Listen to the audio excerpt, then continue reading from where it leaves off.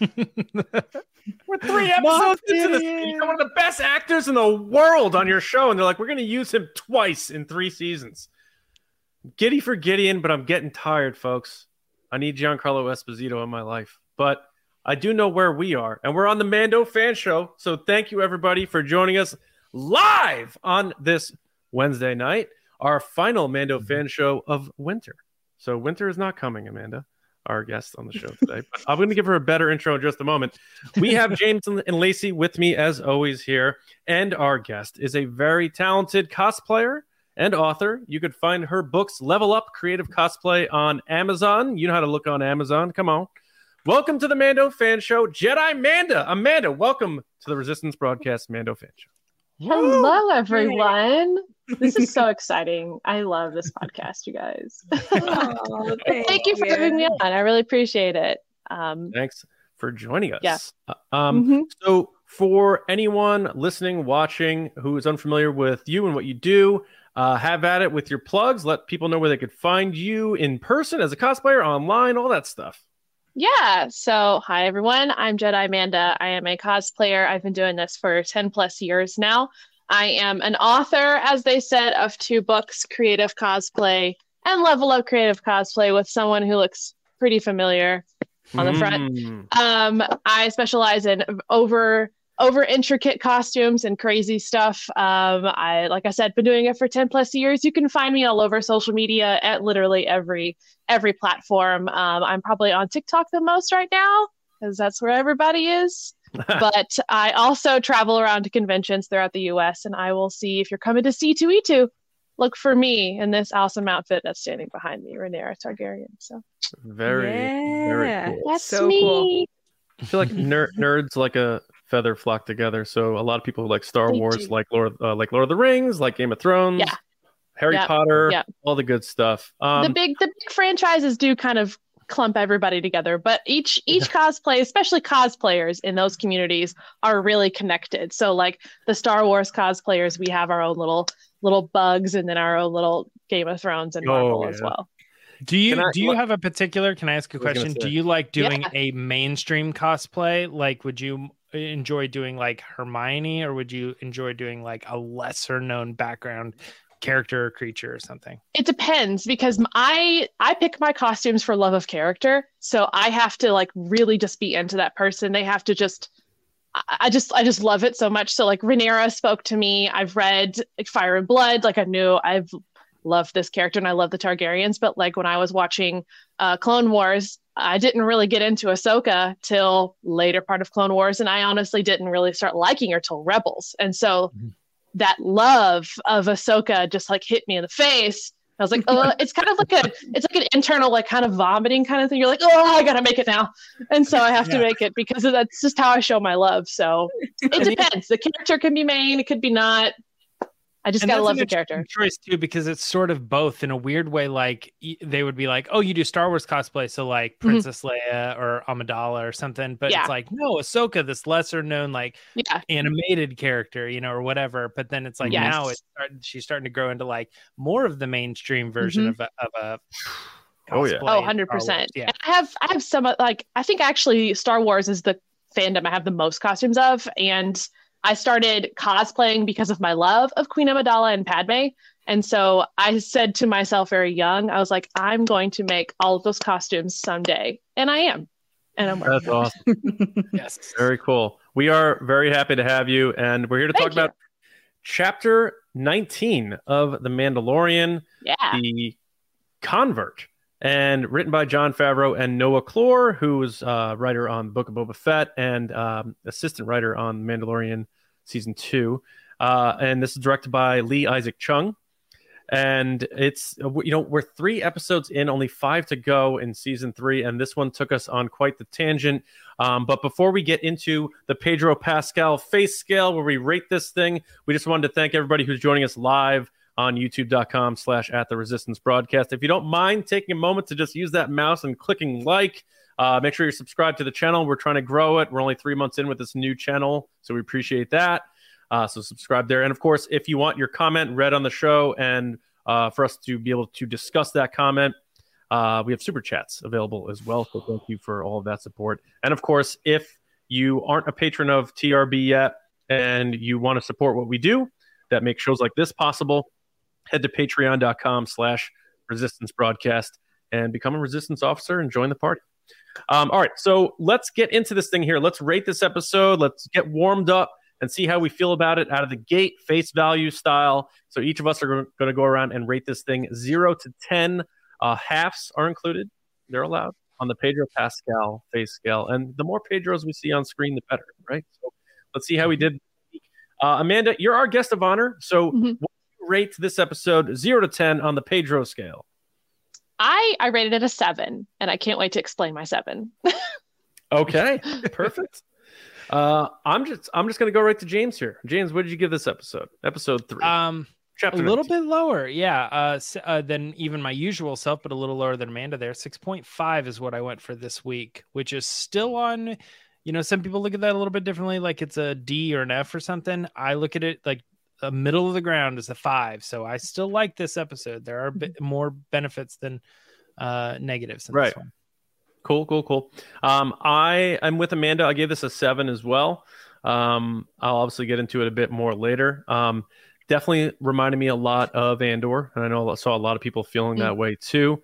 But there are some cool parallels and also some, disappointing things that we saw about this whole post-Empire galaxy that we live in. So, Lacey, how about you to round us out here? So, I gave this episode a 6. It is my lowest score of all the episodes of Mandalorian. And that includes the bug episodes. So, that's where I'm at. Big Chrissy Teigen gif across the screen. All right. So, James, this is kind of cool because it's very Star Warsy, and what our score wound up being a 6.6 on the Pedro scale for TRB. So there we are. So, yes, get your 66s out of the way in the comments. Pedro 66. Pedro 66. Route 66. Order 66. All right. Our patrons were a bit more positive about this episode. They actually clocked this in at a 7.9. And we'll get to a couple of comments explaining what their vibe is. So we're going to start off with Major Eric Dean. First of all, Eric, thanks for being a part of TRB. Appreciate it. He said, I'd give it 7 Pedros. The Mando Bo bookends were strong for both story and action. Air fights were well done. The Pershing backstory sandwich in the middle seemed like an Andor episode. There you go. Andor episode in both good and bad ways. Visually well filmed. It looked beautiful, but dragged on for too long, like when neither Andor, Luthen, Kino, or Mon Mothma were on screen in Andor. Just not enough there. I hope it's building to something bigger with the Doctor. Thanks for the great content. Thank you, Eric. Appreciate it. And then we have Admiral Kyle Baker. What's up, Kyle? He might be in the chat if we know Kyle.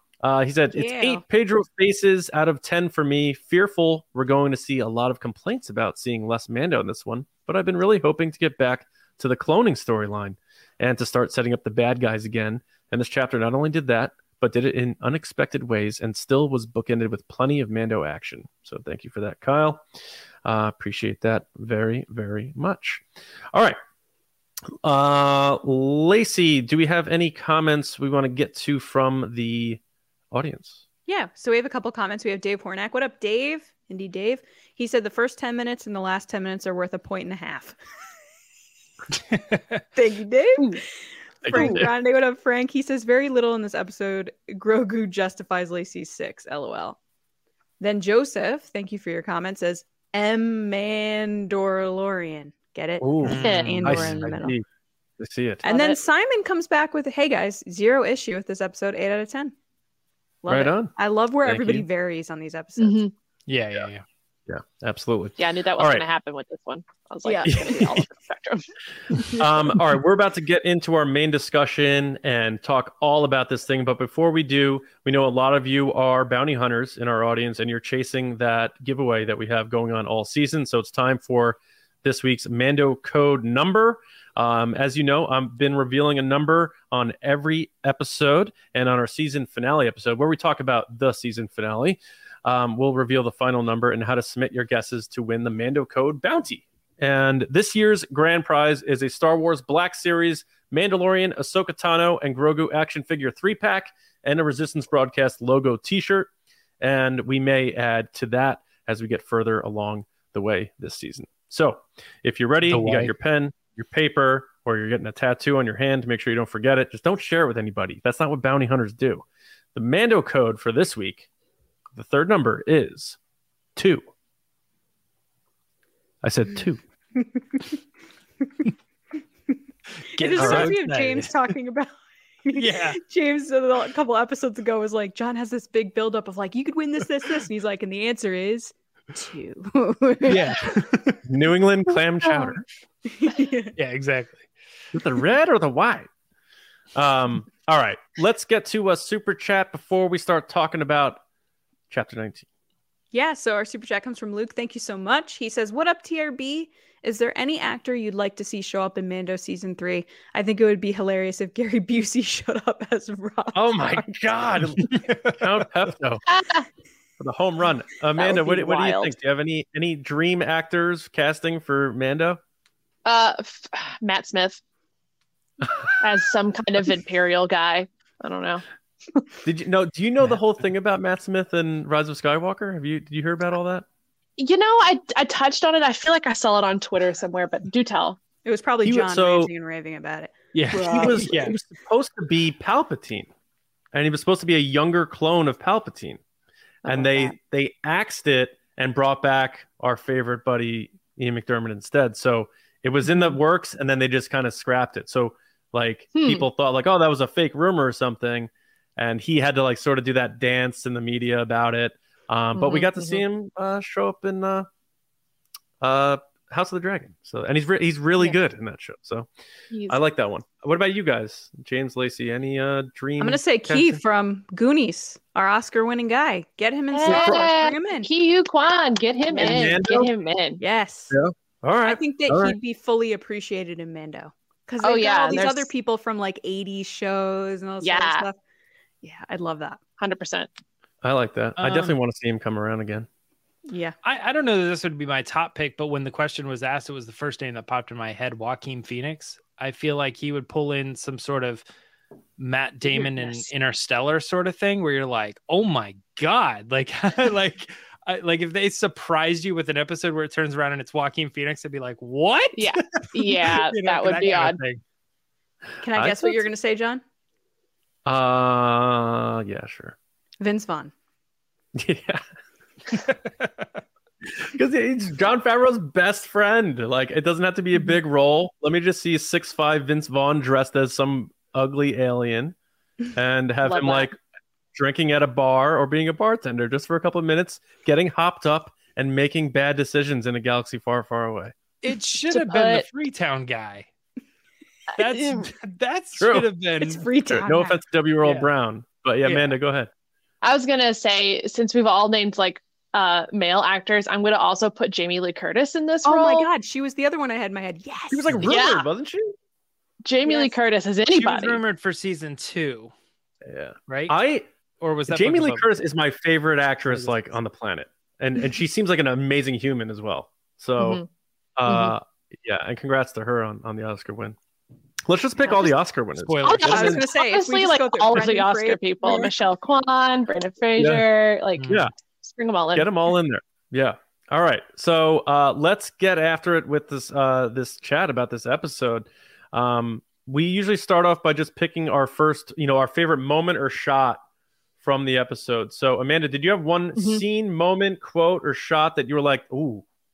Ooh, I mean, I think the immediate face that we never saw of Bo seeing her home be just destroyed, like that, I felt what her face looked like the minute she said those, what were they? Mudwhackers?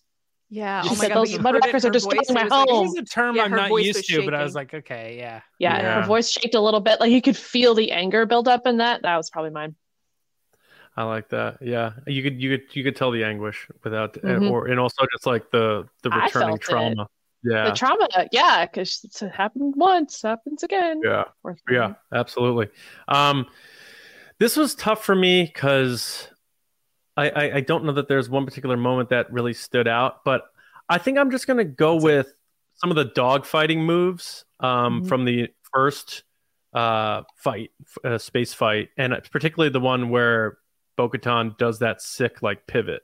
He puts the fin up or the wing up and flips it around and blows that. Like that TIE fighter was just like, oh, I'm finished. Like, that's it.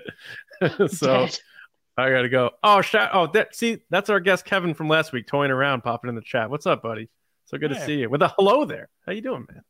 Hello there. All right, Lacey, favorite moment or shot from the episode? So normally when I watch Star Wars shows, there's usually one moment that really stays in my head that I'm like, oh, that was such a cool shot.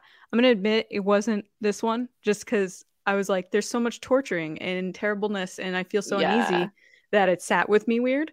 But I think the thing that's kind of sticking in my head is the shot of Bo-Katan internally screaming in her helmet as it pulls out, and then it goes into like the Mythosaur head and then back to her, and everyone's like kind of touching her shoulder, and you could just see she was just like, oh no, what have I done? I don't get that at all. Oh, no. I think that's not what she's feeling at all. You don't? No. But I agree with you, James. There is a part of me, and I think that's me projecting my own feelings on her. I think there also is a part of her that's like, wait, before this I was alone by myself. Now I have no home. Now they've brought me in. Yeah. Because well, I mean, we'll get into more details, but I just felt when we're leading that shot was very good. I'm like, it was like she's starting to flip around on this whole cult thing. She's like feeling like this is awesome now. Or I'm starting to get into this. Yeah, that's how I took it. James, what about you, buddy? Favorite moment, shot, quote? I'm sort of with Lacey on the sense that like we rated this on the lower end. So for me, it was one of the two aerial things. Like you said, John, it was either Mando's like go up real high and turn around and come back down, or it was Bo-Katan's on the water, flip around and come back.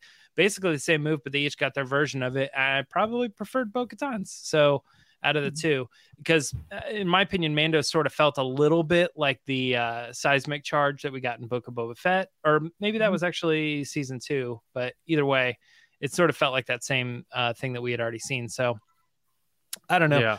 I would go with Bo-Katan's, and that was probably the bookends were interesting, although the second one was a little bit slower and the first one had a lot of action. But I'm just going to stick with that dogfight area was probably the best part of the episode, honestly. Oh my God, that shot where he then lets go of the engine, and I was like, oh, he's doing it. And he does like the hang thing, and then there were a lot of cool moves like that, and there was one, I saw someone in the comments say it, so I'm glad someone did, where Bo-Katan flies all the way up and just stalls and stops. And it's almost identical to 1989 Batman when the Batwing goes into the moon. Yes. It looks like the logo. Amanda, you know what I'm talking about? Yeah. I know exactly what you're talking about. And I was like, that had to have been on purpose, right? There were a lot of spots in this episode that were on purpose. And I don't think it was the N1, William. I think it was Bo-Katan's ship. Yeah, comment. But I know what you're talking about. Batman shot. Yep. Yeah. All right, let's get into this thing. Lots to talk about. Amanda, I know you're chomping at the bit to get into what you want to get into here, but clearly an episode that is a change of pace. We have focused on some side characters to try to build this story, and we're seeing a different side of the New Republic that we probably didn't expect post Empire. You probably think happiness, democracy, everything's going great, and parallels with what's going on with Bo-Katan and her internal struggles. So what are your overall thoughts on this episode and your biggest takeaways, and just what you think? Is it to me? Yes. Yeah. Okay. Yeah. So I'm okay. First off, I'm a huge fan of horror and terrifying and things that make me go ick. And so I like it, and I like to feel uncomfortable. Amanda loves Scream, by the way, John. I love Scream. Yes. I love Scream. Huge fan of that in Friday the 13th. That's a whole other thing. But I liked that I felt uncomfortable, because what that gave me was conflict. And we finally got more conflict here, because I feel like the 2 episodes were about Mando get into those waters. He got in the waters. We're here. What else now? We've got to go. We've got to pivot. We got to find something else. And so going and following Pershing, I thought was an interesting choice. And to be able to see the dark side of the New Republic from a side we never see, because we always see the fluffy, rich senatorial side and the royal side. We don't, or the scoundrel side, but from like a Jedi purpose, like from an automatically a good side. This is like, oh, we're doing a good thing. Don't you know? We're doing a good thing. And it was really freaky. And I was like, oh, I love this tension that you are feeling for Pershing now. You are feeling uncomfortable about the New Republic, which is something most people don't feel like. And I loved that. Love that. It gave me big Operation Paperclip vibes for you history nerds out there, and Oppenheimer and all that fun stuff. Okay. Yeah, I got you. Yeah, it definitely is jarring to see the New Republic wearing uniforms that looked very Imperial, that were very Imperial, same equipment, same techniques. Like it's almost just like they just took over and didn't even realize that they were doing the same type of thing. They didn't know because they won. They're the winner. They can choose how the rest of this goes, and they're just going right back to what the Empire was doing. It's just a different format. It's a different font. All based on fear of uprising, but which side is the good side? Who's right? Exactly. And it's pretty wild. Yeah, I agree. It's 1984 vibes. I mean, it felt very like utopian in a bad way, which is we've never seen Star Wars in this route, which I loved. Yeah, and then the switch at the end with what was her name? I'm catching on it, but her switch to turn in Pershing. Elia Kane. Yeah. Yes, that hurt. And I was like, oh, good. And just when that look took over her face and she tilted her head slightly. That was good acting, man. I'll tell you, I was just like subtle. Subtle, but good. And it got she bites the cookie too. You know, it was not subtle. I knew she was a liar. You know how I knew? What was your choice? She said she liked the red ones. And then there she was eating the yellow one. Eating the yellow one. All right, touche. I mean, I kind of got a little bit into it, and I was like, I really think she's working for Gideon, or she's working for herself to get to a spot where it's back with Gideon. Like, it felt she was in this program to cause some damage. But then at the end, I was like, now I'm thinking, what if she turned down the Mound Flayer? What if she turned it off? What if she's doing this whole thing to where she is a double agent? And I love that stuff, man. Yeah. I was torn. I don't know about you, James and Lacey. I was like, one of them's going to turn on the other one. Like, I'm not sure which one yet. I couldn't tell. So, James, Lacey, what do you think about clearly the focus of the meat of this episode, these two, and the tension between them? So, I don't know. What do you guys think about that? I knew she was bad from the moment I saw her. Is that a bad thing? Yeah. No, that was, it was very obvious to me, too. First of all, she was so bad in the previous seasons that I was like, there's no way that all of a sudden she's a good person. Second of all, she just has that look. You know how some people just have like a bad guy look to them? Like she just looks like a bad guy.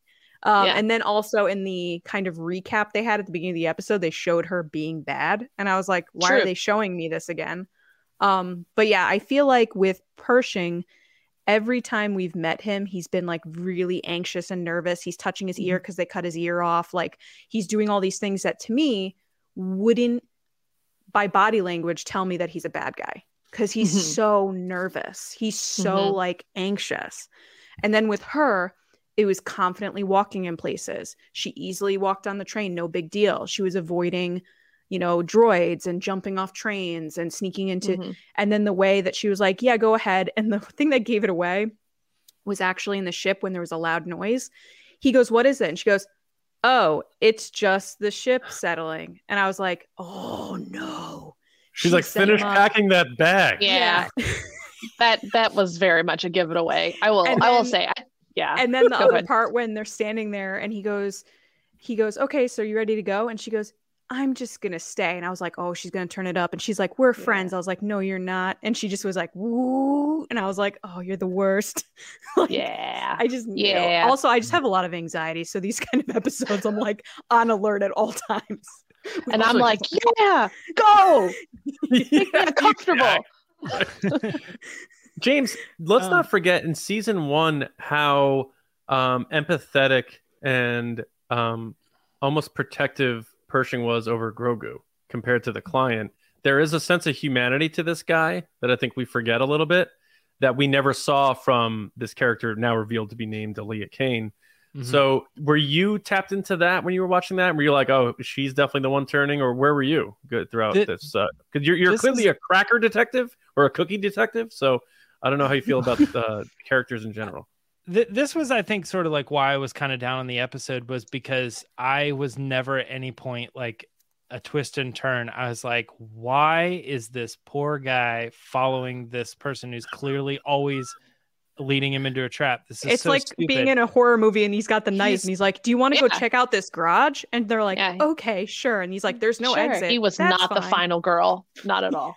Not final girl status. No. I don't know. I kept thinking so often, like, why isn't he just asking simple questions like, what's in it for you? Or why are you doing this for me, or anything? They never went down that road. It was just like, she's like, I'm going to help you if we're going to do this. And I'm why is she risking everything she has? Yeah, there was no questioning. It was a weird episode. And I'm like, he's kind of being really stupid. And I'm like, is he supposed to be like, thinking there's a romantic angle? And that's why he's like going with what she says, or wants to go with what she says or something.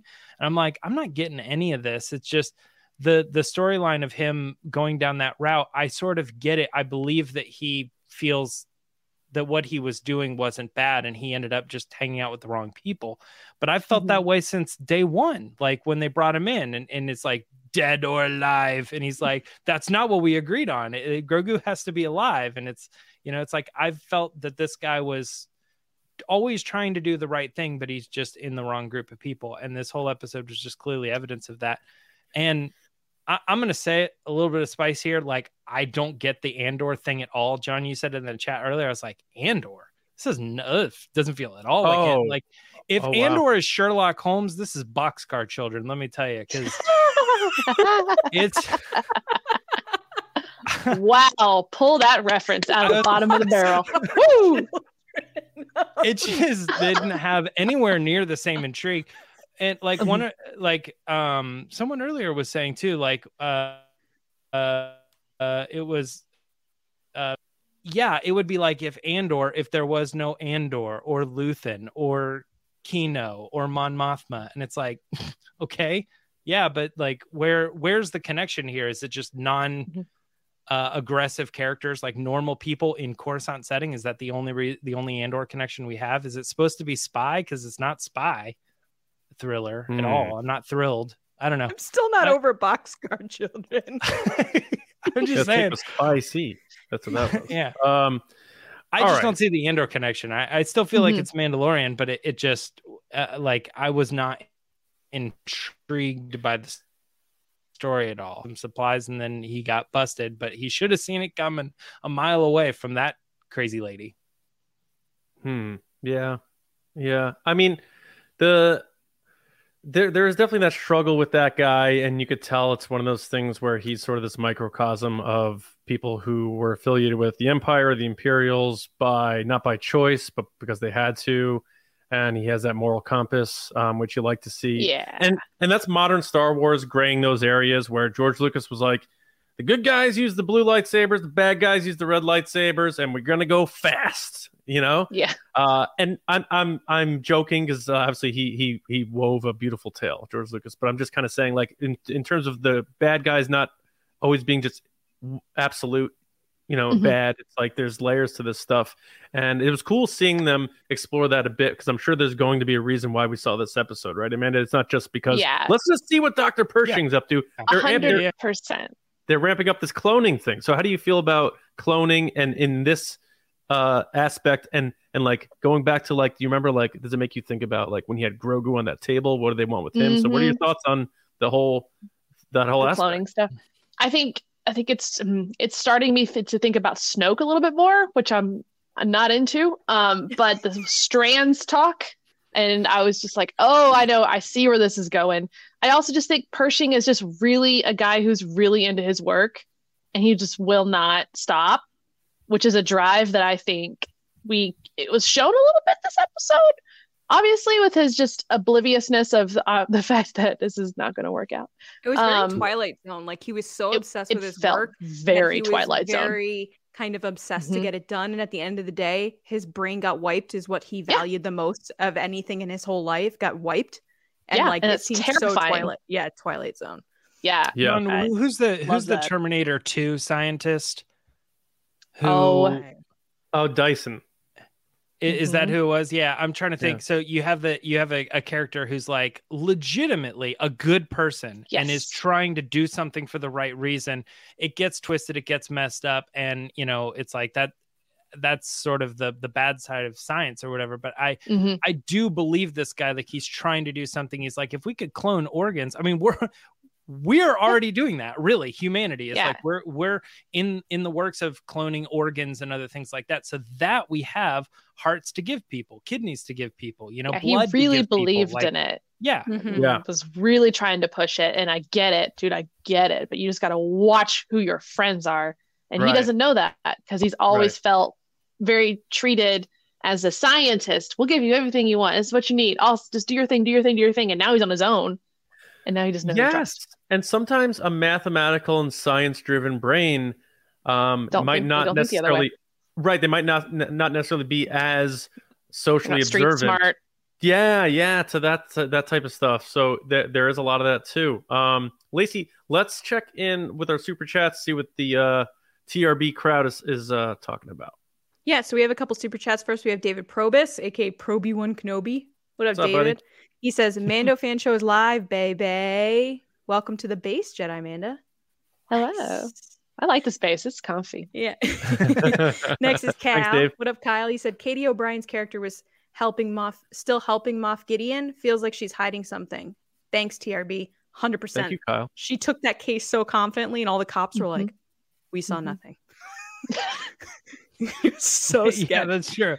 Like so she is in fact like someone who is just part of this what do they call it? They call it the amnesty program. She's still part of the amnesty program. Yeah, it's like why she has any authority. I mean, I know the amnesty program is different from prisoners, but like she's sort of in this institution and she's doing her time, good things in order to, help her way get out of it or whatever. But I'm like, she's running a sting operation on 100%. Other prisoners? What? I think it came down to they wanted Pershing to do this work. They needed him to do it. He didn't want to do it. He was constantly arguing with them to get the work done. They see that he's now a part of this New Republic program. They just need his brain, so to speak. They just need him to tell them what to do, and then they'll get someone else to do the work for him. Do you think they're going to use his work against him? What they just did have anything to do with that? Yeah, I think so. Because she got him to get the stuff he needs, and then she took it. He got the stuff he needs, and she took it. And also, they're wiping his brain. So, I don't know. Yeah. She has everything. He's not going to remember that the event just happened? Is that all that? She depends on the power of the mind flayer. Right. Yeah. So, he said to the Mon Calamari, he goes, these were used by the Empire. And he goes, no, we're not using it that way. We're only using it for relaxation. And he's like, no, this is a weapon. And they're like, no, it's fine. And then she used it as a weapon. She turned it all the way up. Yeah. No, it's not I good. Get that. I guess I just don't understand why she would be in on it with the other people to get Pershing caught. Why get him caught? Why not just steal the stuff and just have him work on what you need him to work on privately? Equalize him so he can't be used in other ways. Once they because he already gave a big talk. He was a part of the culture now. Like people knew who he was, so they couldn't. Yeah, he's have kind of him a spokesperson. Yeah, he can still be a threat if he goes on to do things for the good side. So let's get what we need from him now. Equalize him. But I don't know. There's always a sleight of hand. She might have just been like, yeah, that's true. She was enjoying that cookie though. All right, Dave, she was enjoying the cookie. She was. Dave, thank you for the super chat. He said, my geeky hope while watching them get to the Star Destroyer was that a bunch of other former Imperials were going to be waiting on that ship, start it off and take it off with Pershing. Either way, I knew she was not good. I know there was a moment that I was like, are they just going to jump ship? Like just take off? And then she was like, oh no, these don't go anywhere anymore. And I remember thinking in my head, it's so sketchy that no one is here. Yeah. That'd be funny if it doesn't matter if the car doesn't run anymore. They're still going to lock it up, and obviously people are going to come and strip parts from it and stuff. Like, I mean, look at the Andor episodes. High important and expensive equipment on the inside, and the doors are just open. Like, yeah, what? the Andor episodes where they're in the junkyard, they had like those dog things from Solo there. They had all these other things like watching the junkyard, and that's on some random planet. Like, you're not going to protect the Imperial ships. And the outskirts of Coruscant are sort of where Palpatine's hideout was too. You know, like that dark, like unlit part of the city. And then I was just thinking, like you were talking about, like Dave's super chat here, like they were just going to like start up the Star Destroyer and go away. I would like to know, I'm sure like Pablo Hidalgo or a reference book tells you like the steps to start up a Star Destroyer. I'm sure it's not like pressing a key fob button like a Nissan Altima. You're just like, all right, here we go. Everyone's strapped in. Star Destroyer Turn time. the key. Yeah, there's not an exact thing, but in Lost Stars, there's a little bit of like what it takes for like how many people it takes for the ship to continue to fly. Yeah. And stuff. She's got a little bit of like, I have to be on board for this and I have to put in the code and it keeps it flying and all this other stuff. So there was some stuff there, but not necessarily as far as like how to start it up and get it like going. But is there a remote starter in case you're on a cold planet? Yeah. You got to lock and then hold. Our next super chat is from Che. Thank you so much. Who says it was wishful thinking on his part to rightful distrust of the New Republic. She won his trust, and sometimes you miss red flags when you see what you want to see. I hate him being in that machine. It was very uncomfortable. Thank you, Che. And I It was uncomfortable. Twilight Yeah. Zone, man. That's a good point. It's sort of like showing like they really were showing Pershing again in this like empathetic, like believing in humanity light because he wanted to believe her as being good, and that's heartbreaking in itself. And I can't help but think when those spotlights went on him and her, and then she does that turnaround and is on their side, it felt like Last Crusade and many other movies when Elsa hugs Indy and grabs the diary and her face just changes. Yeah.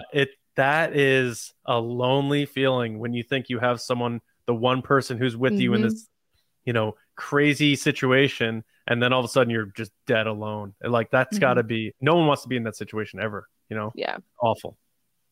Our next super chat is from Aaron. Thank you so much, Aaron. Thanks, How's Aaron. it going? He really liked it. It started off the whole Moff Gideon thing. They were talking about him escaping. Now Gideon showing up won't be random. Maybe I'm alone, LOL. I didn't even pick up that they talk about him escaping, but they totally do as like gossip, right? Gossip, yeah. And like weird things that happened to him possibly. Oh, yeah. That's right.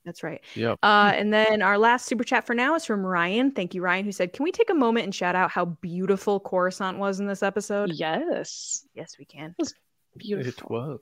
Yeah. Do I know a lot of people were disappointed that it was Coruscant. A lot of people I know were. I loved it. I liked it too. I know people wanted Hosnian and a bunch of other potential spots. Wow. Yeah. I did get a big Tron vibe when they were on the. These two love subway. Tron. So we do. Oh yeah, I was like, "Where's Daft Punk?" I can hear it as they're like leaving the city to the shipyards, like the looking back, and I just like, "Ooh, Tron."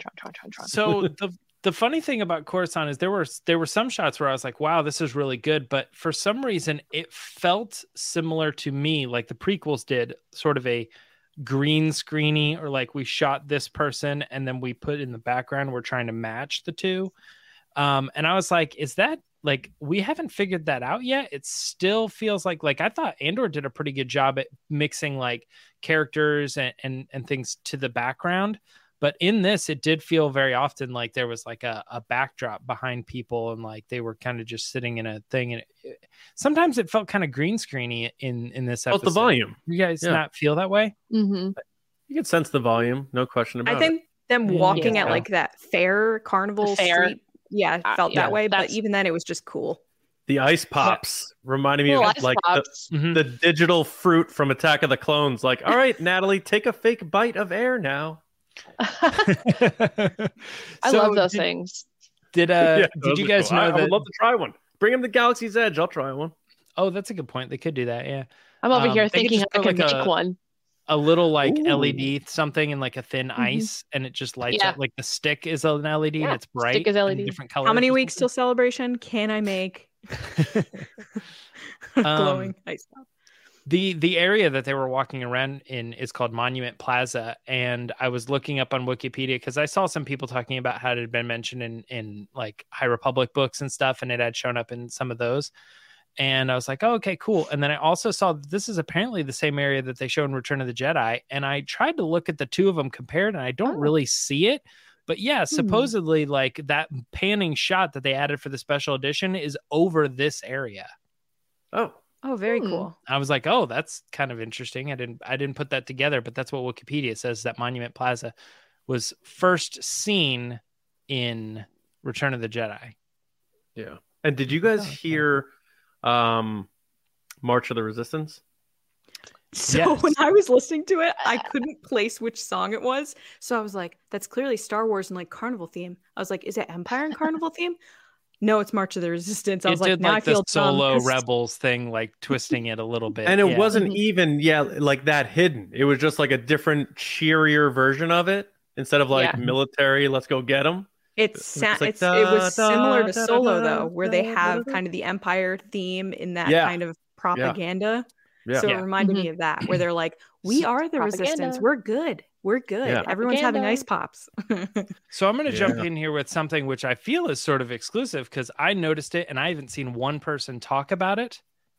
Is that there's another song that is referenced in this that they hide in the background that I don't think anybody else picked up on. Anybody know what I'm talking about? In the scene at the end with the Mind Flare and the Mon Cala, in the background, it's the same song that plays in Jabba's palace. Which song?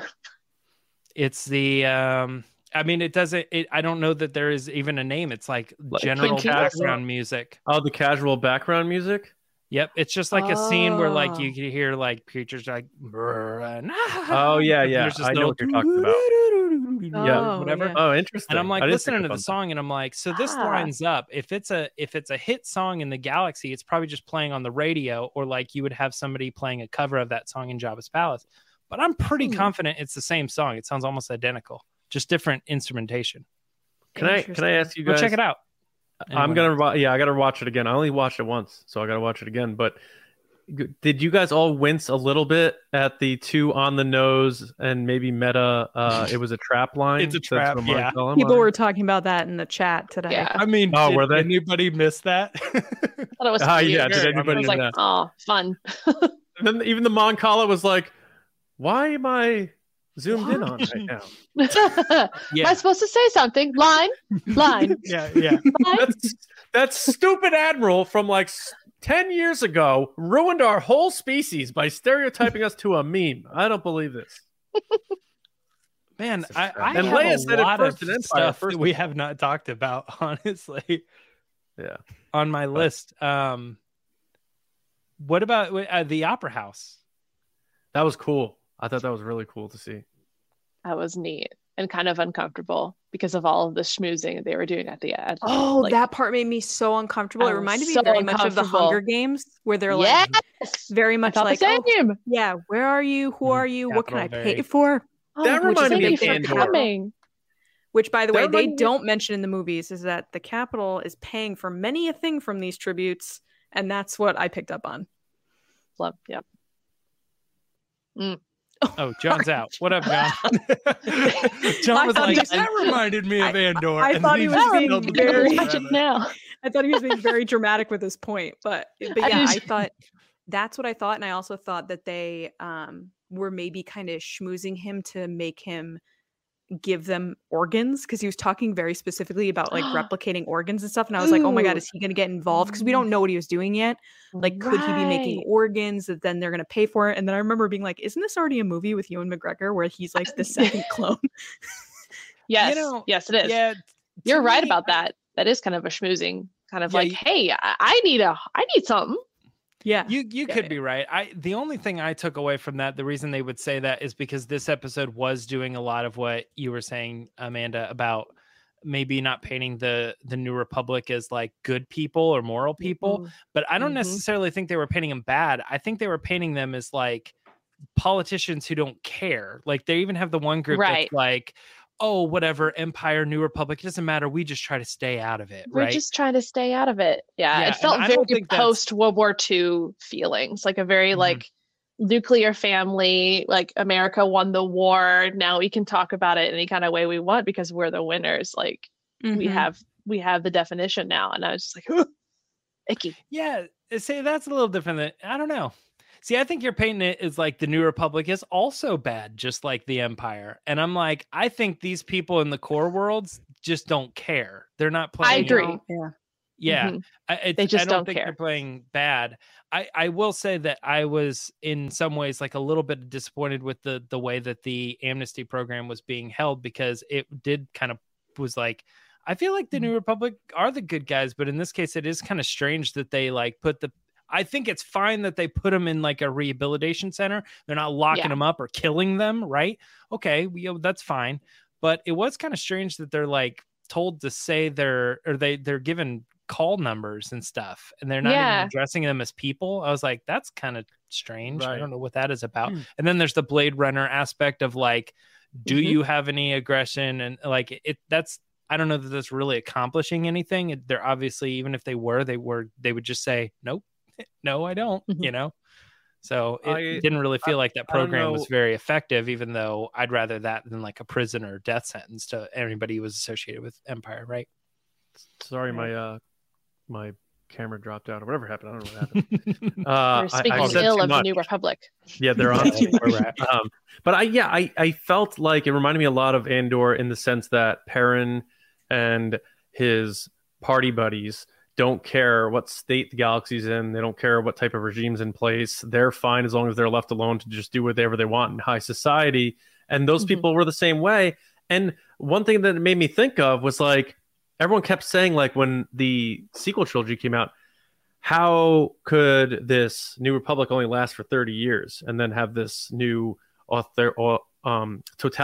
totalitarian regime come in like the First Order? And it's like, when you have people like this who just don't care what's going on and just let things happen, you're not going to get momentum behind a true movement to a stable government. So I remember that being say, whatever rebels, whatever, you know. Yeah, I remember that being the in-canon explanation and having fans sort of push back on that concept, me included. Is like, it just seemed kind of weird that they were like, I guess the rest of the galaxy is just fine with the First Order taking over, and it's like, really? That seems a little weird. But the more that they paint the New Republic in this light where they don't really care, it's this person, it doesn't really matter. If the core worlds don't really care what the name of their government is called, then it is what it is, right? It does sort of make sense that they would be like, okay, First Order, that's fine with me. We were just a New Republic. I don't care. Yeah. Yeah. And I saw a comment. Oh, I saw a comment too that was talking about Grogu's first words. And I was like, this is going to be debatable because you could argue, and there will be people that argue as of now, that his first words were, "This is the way." Yeah. Because they both look at him. Yeah. Because this is the way, this is the way. And then they cut to him making a sound that is in those syllables and kind of similar babbling. And they both look, and before they have a chance to like say, did he just say, they get hit with the ship. So the impression is it's supposed to be that Grogu's forming the words, "This is the way." And so I think some fans are going to say, nope, I knew what he was saying. That wasn't babbling. I understood the language coming from the creature. He's going to speak basic or English though. No. I know. I'm saying like at what point is a child's first word the real word? It's not like they go like dog. You know what I mean? It's like you can sort of make out that it was intended to be dog is sort of the idea there.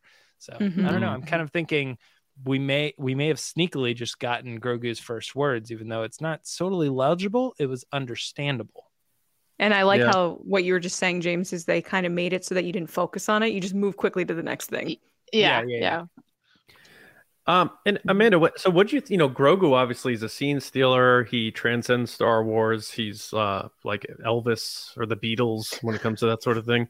But for an episode where he really wasn't a big factor, to still get this sort of heaviness and moving the story and setting something up. That's got to be important for the Mandalorian, because there have been detractors who maybe liked Grogu early on who were saying like, oh, they're just relying on the cute popular baby. Yeah. Do you think that is a very important thing that we really need to appreciate? I think we still do, because Grogu is the cute, obviously. But we have to understand that his character is building too. He is getting older and he is turning into something different than what we started with season 1. And so I think the importance of him learning words, using his powers, still Donna, he's wearing his chainmail, right? He's still wearing the little...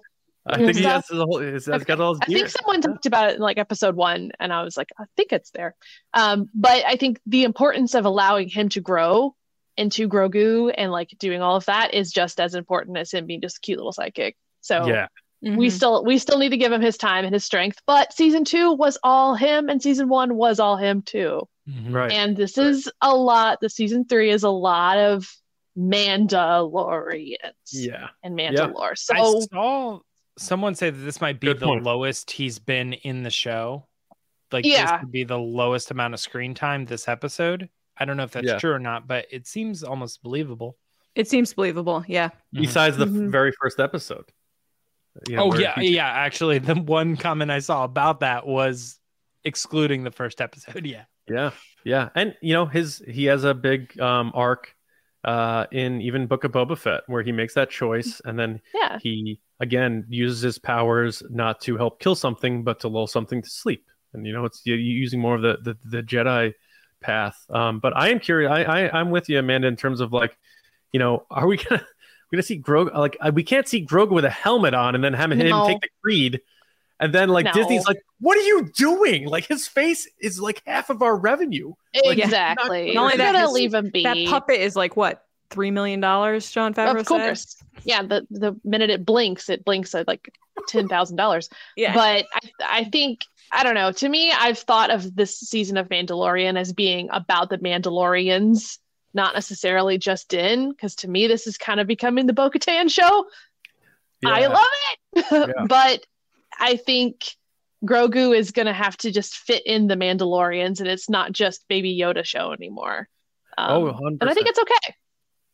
Yeah, I agree. I think we're just scratching the surface with what that character is going to leave this season with, heading into season 4, which Favreau said he's already completed writing. So he knows, where this story is going, and that is exciting, because this isn't one of those, like we've said this on this show before, Amanda, and I know you obviously love all sorts of TV dramas and stuff. There's certain shows where it's like, oh, we're popular, we have to do another season. I guess we'll do another season. I'm not going to name any, but they just sort of on a whim create things for the next season and stuff like that. It seems like Favreau has a plan. What you're talking about. But yes, it is nice. I believe in Favreau. I believe in his storytelling. I believe that he has a good idea versus 2 showrunners that decided to write the end of a book that's not written. That's fine too. I think I believe in it. It's going to be good, but I think the spotlight's going to have to be shared. Yeah, I agree. Can we go back to where we started? Because I know that one of the first things when we jumped into the discussion was how Bo-Katan felt at the end of this episode, and it was sort of split, I think, between Amanda and Lacey. You guys were saying that she was probably feeling a little bit like, oh my God, what have I gotten myself into? And I don't know how you felt, John, but like when I saw that scene, I was like, okay, interesting. They're moving Bo-Katan into being a character who's a little bit is reluctantly sort of starting to understand that maybe Din Djarin is onto something, and this creed and this reformation of the Mandalorians is the way. Yeah. Go ahead, Amanda. Yeah. I think she's doing it, and I love Bo-Katan, but I think she's doing it to build an army. Yeah, I think she's building her own army. Game. She's playing the game. She's building her own army. She's got to get past Paz. That was weird. Yeah. Paz Vizsla to kind of really get into it, because I think Din Djarin's going to follow her now. She saved his butt twice. Like, he's got his creed back. He's good. He's fine. I think Bo now is like, we need to unite Mandalorians as one. You guys are the crazy cult people, but I think if you follow me, we'll succeed. But you're the only ones. I think where we're leaning on this. I like that though, that she's maybe just seeing it as an opportunity. She's like, you know what? I think she's an opportunity. I have not removed my helmet. Maybe I do have a way in right now. I think that's what she was thinking. Greg says it great in the chat. He says, I think she's an accidental cult member and is taking advantage of it. Cult leader and is going to take advantage of it. I think there's that element of, again, like we talked about at the top, about past trauma resurfacing and what that does to you. And sometimes that makes you reactive and not think as much. It makes you desperate to escape what that outcome was initially. But also, I think learning from history and what happened to Mandalore last time, and you had all these families disagreeing on the way Mandalore should operate. Should they be passive? Should they be militant? And then you have her seeing her new home get decimated and saying, well, last time, our division did nothing. And look what happened to our planet. Maybe now she's thinking this, and she even brought up this wasn't done by, some random attack, and a lot of people are alluding to, is this the Thrawn tie-in or something like that? Clearly, she sees this, and the amount of TIE fighters, TIE interceptors they put in this episode wasn't just to be cool. It was cool, but it was to show someone with a massive fleet is coming for these people. Yeah, and she can't just be like, "Screw you guys, I'm going home." Like Cartman, she needs these people together, even if they have all these. Oh, you're a helmet on guy, you're a helmet off girl. Okay, well, you know what? That guy with the blue face is going to kill us all. So we all have to kind of come together and pull together, put our differences aside. We have a common enemy. It's like the horrible movie. People are going to hate me for saying this. Independence Day. I love it. You want world peace? You want world peace? Aliens coming to Earth. All of a sudden, all these things we have that we disagree about here doesn't matter. Doesn't matter. We all got to come together. We got to fight the bigger enemy. And I think that's what's going to end up happening. There's also a piece here that you have to remember that in season 2, the only reason Din Djarin found Ahsoka and helped her get into the village to get the information about Thrawn is because of Bo-Katan. Bo-Katan told him where to find her. And then he helped her get the information about Thrawn. Yes. Isn't this a lovely Ahsoka tie-in? It is. It absolutely is. It absolutely the show is. loves to do that. I'm still feeling a Din Bo-Katan romance. I feel like it's coming. Oh, give me the fan fictions. Let's go. I like it. I love it. I do like that. I was calling it Man-Bo, but apparently said Dinbo is another one. I don't know. Dinbo. That's what I've been saying.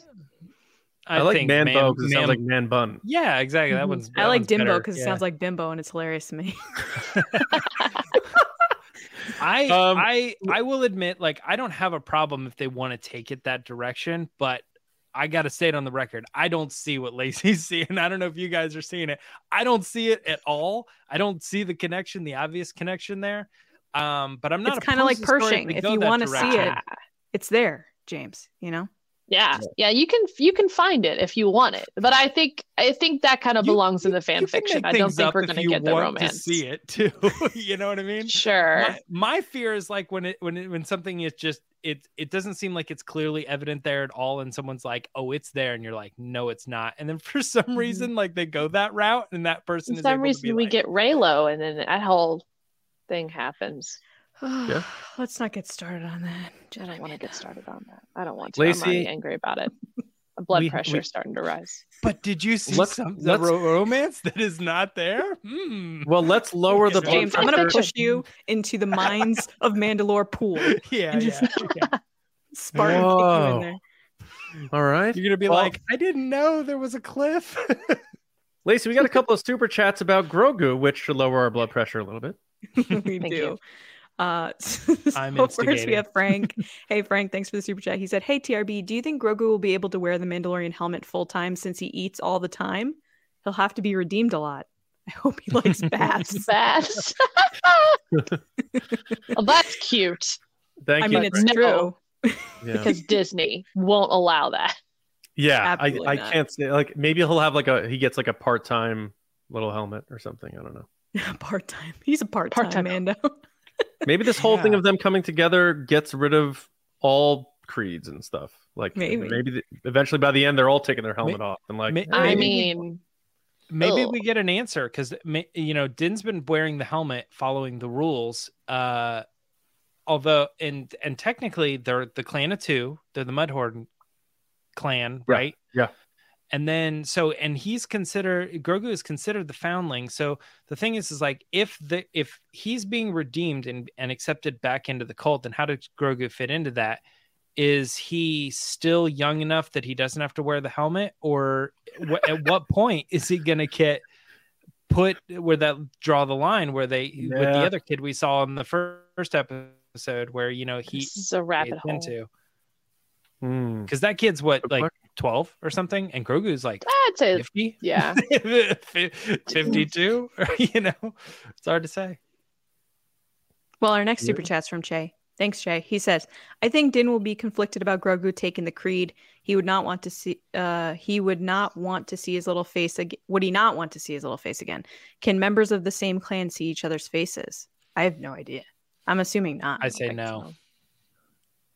Which is crazy. I always wondered, like, how does it smell in there? Like, what would you guys? I think the same. Like, I know what it smells like in a helmet. I do. I was gonna say, yeah. It's gross. What kind of Mando would you be? Would you follow the creed and do the helmet thing, or would you be like Bo-Katan style and be like, I'm taking my helmet off whenever I want? This is my brand. I am not putting this thing under a helmet. No, it stays out. Nope. Yeah, I wouldn't be able to. I put that helmet on just for bits on this show, and like after like a minute, I'm like, get this thing off my face. Like, there's no way. Yeah. Yeah. I feel you. When I wear my Ahsoka Leiku, it's like wearing a giant pillow on my head. I'm walking around. I'm like, "What'd you say? What? Say a little louder, Sonny. I can't hear a thing."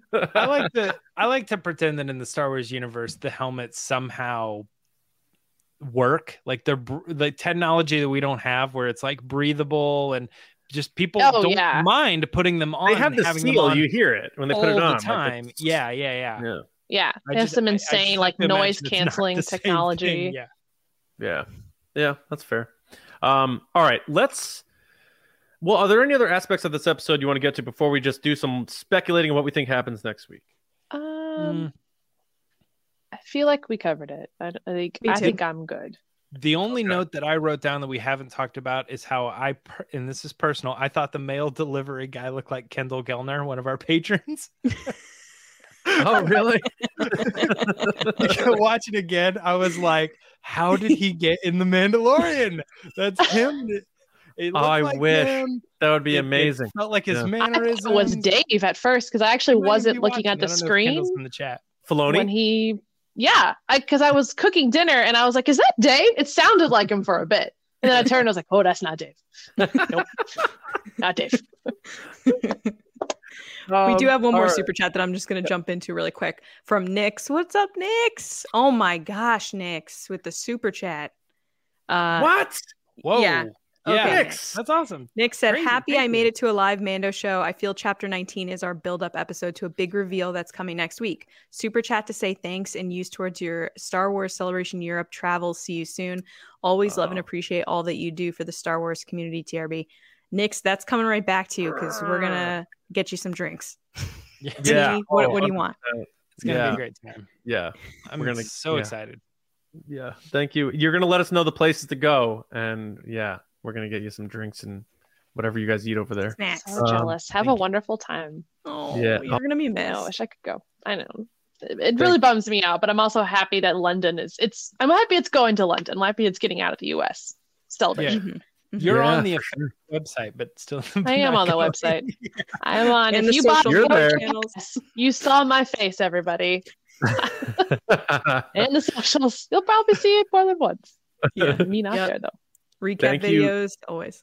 Thank you, Nix, for that. That's amazing. Wow. All right. So next week, what do we think's going down? Do we think we're hitting pause on this story and picking that up later, and we're getting right back into more heavy Mando stuff based on like picking up where the episode literally ended with Bo-Katan? Is she gonna, buy in fully? Amanda, where do you think we're going next week? Which is gonna be the halfway point in the season. I think it's going to be all Bo and her struggles with now being a part of the Creed, and whether she is going the opportunist route, whether she's just like, oh, this is what I am now because these are my people. I think it's going to be a lot of that inner turmoil. And I do think we're pausing on the Pershing story for a bit. Okay, cool. Do you think we pick up with that story again this season, or is it going to be another show, or like Mando season 4? The Pershing story? No, I think we're going to pick back up on it. I think it's going to have a whole tie-in with Moff Gideon coming back the last 2 episodes, wanting something.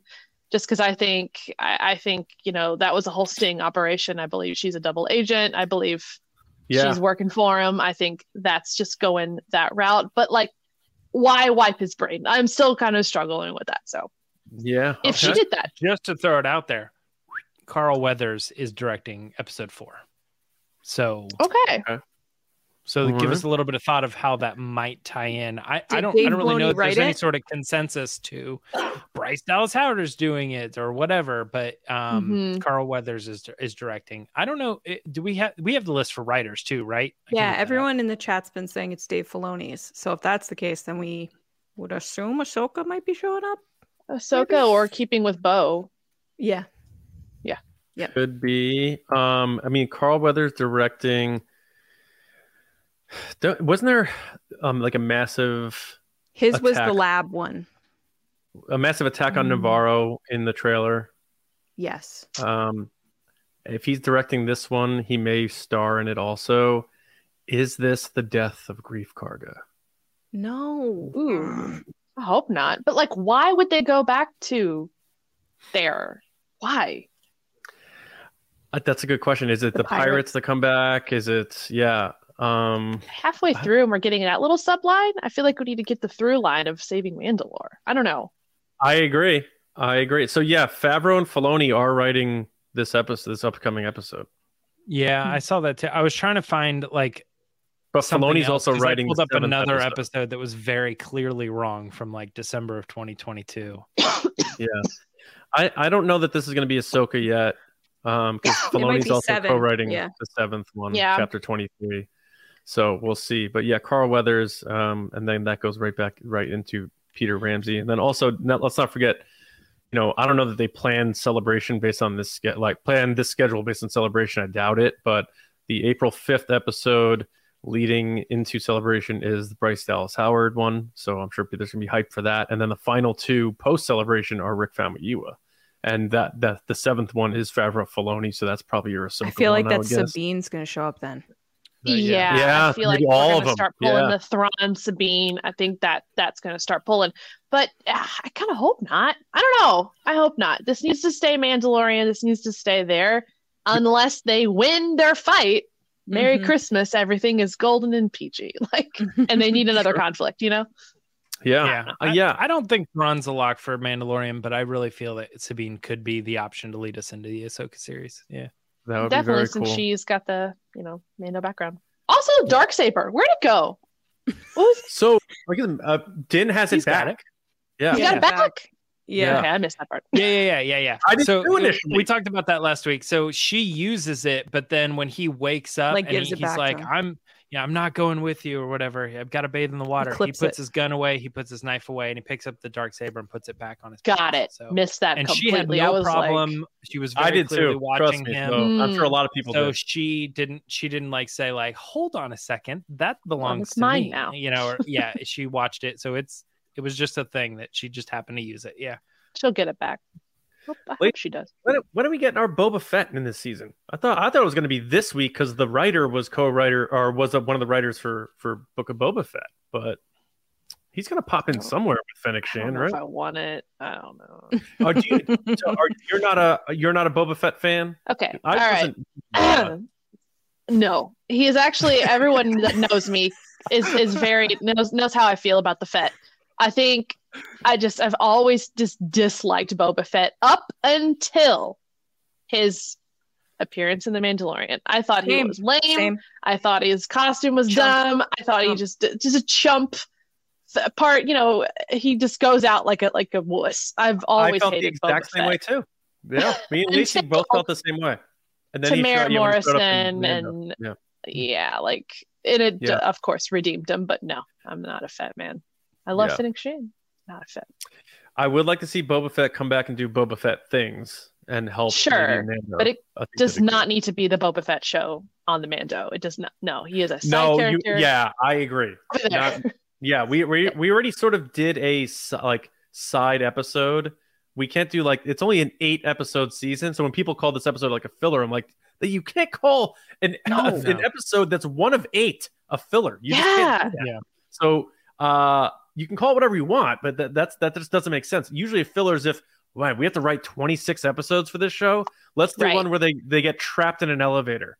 Yes, we'll play the Clone Wars over again. We'll just give it to Jar Jar Binks. He can take it for an episode. It's fine. This has a purpose, but I think there's not enough episodes in a Mandalorian like Andor, which also are longer episodes where you can do these side things. I think we have to be done with these side things because we haven't seen Moff Gideon yet. We need obviously more Mando, Bo-Katan escalating that. The Rebels crew's coming in. We need to bring it back to center here. So I just don't. I think my biggest conflict is I don't know how we can wrap it back to Din having the biggest problem. His problem was saving Grogu, getting back into Kree. Now what? Now what is Din about? What is he going to do? Yeah. So the only thing is Bo and getting back Mandalore. I don't know where it's going. Yeah, it's kind of funny you say that too, because we just got that episode of the Bad Batch today, and it's they feel like they're fine, how are we going to get to the finale where there's a big problem when it seems like they're setting up their retirement, But I think what's also interesting in this season is I feel like we do have to get that cameo from Book of Boba Fett, because we know that Tamara Morrison was reciting lines on the beach, right? He has stuff. And there's nothing for Book of Boba Fett season 2, so it's probably for Mandalorian season 3. I assume he's around. And I also think we could potentially get if Mando has an episode for whatever reason he has to go back to Tatooine, besides Pelimato and all that whole situation, you could get the Boba Fett, the Fennec Shand, and also the Cobb Vanth, yes. And they could sort of sort out some of those things that they've been saying about that, which would lead up to just how we're saying about Sabine, give us a little bit of that, and that'll lead into the whatever it is. You get us the whole Boba Fett saying I don't know if I want to do this, and then I think I'm going to hand it over to this guy, and then you get your Timothy Oliphant cameo, and I also I think that could be this season.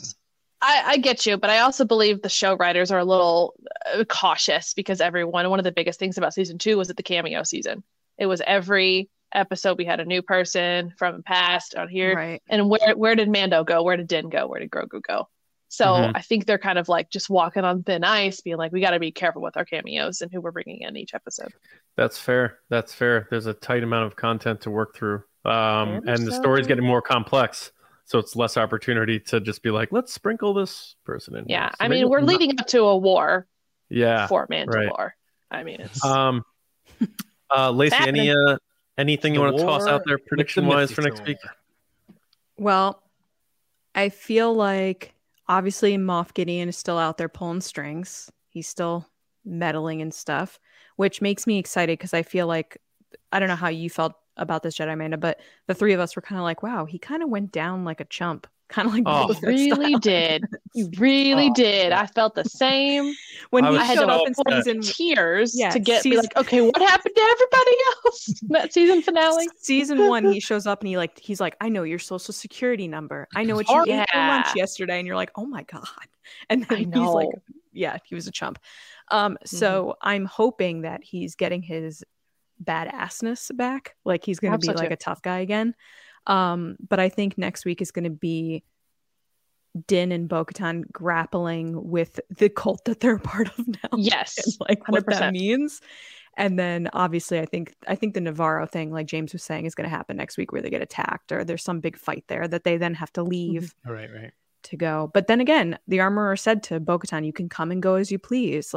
We're not making you stay here. She did say that, but I don't like you. If you want to leave, leave. And the armorer's words are very pertinent. Eloquent. They're for a reason. Yes.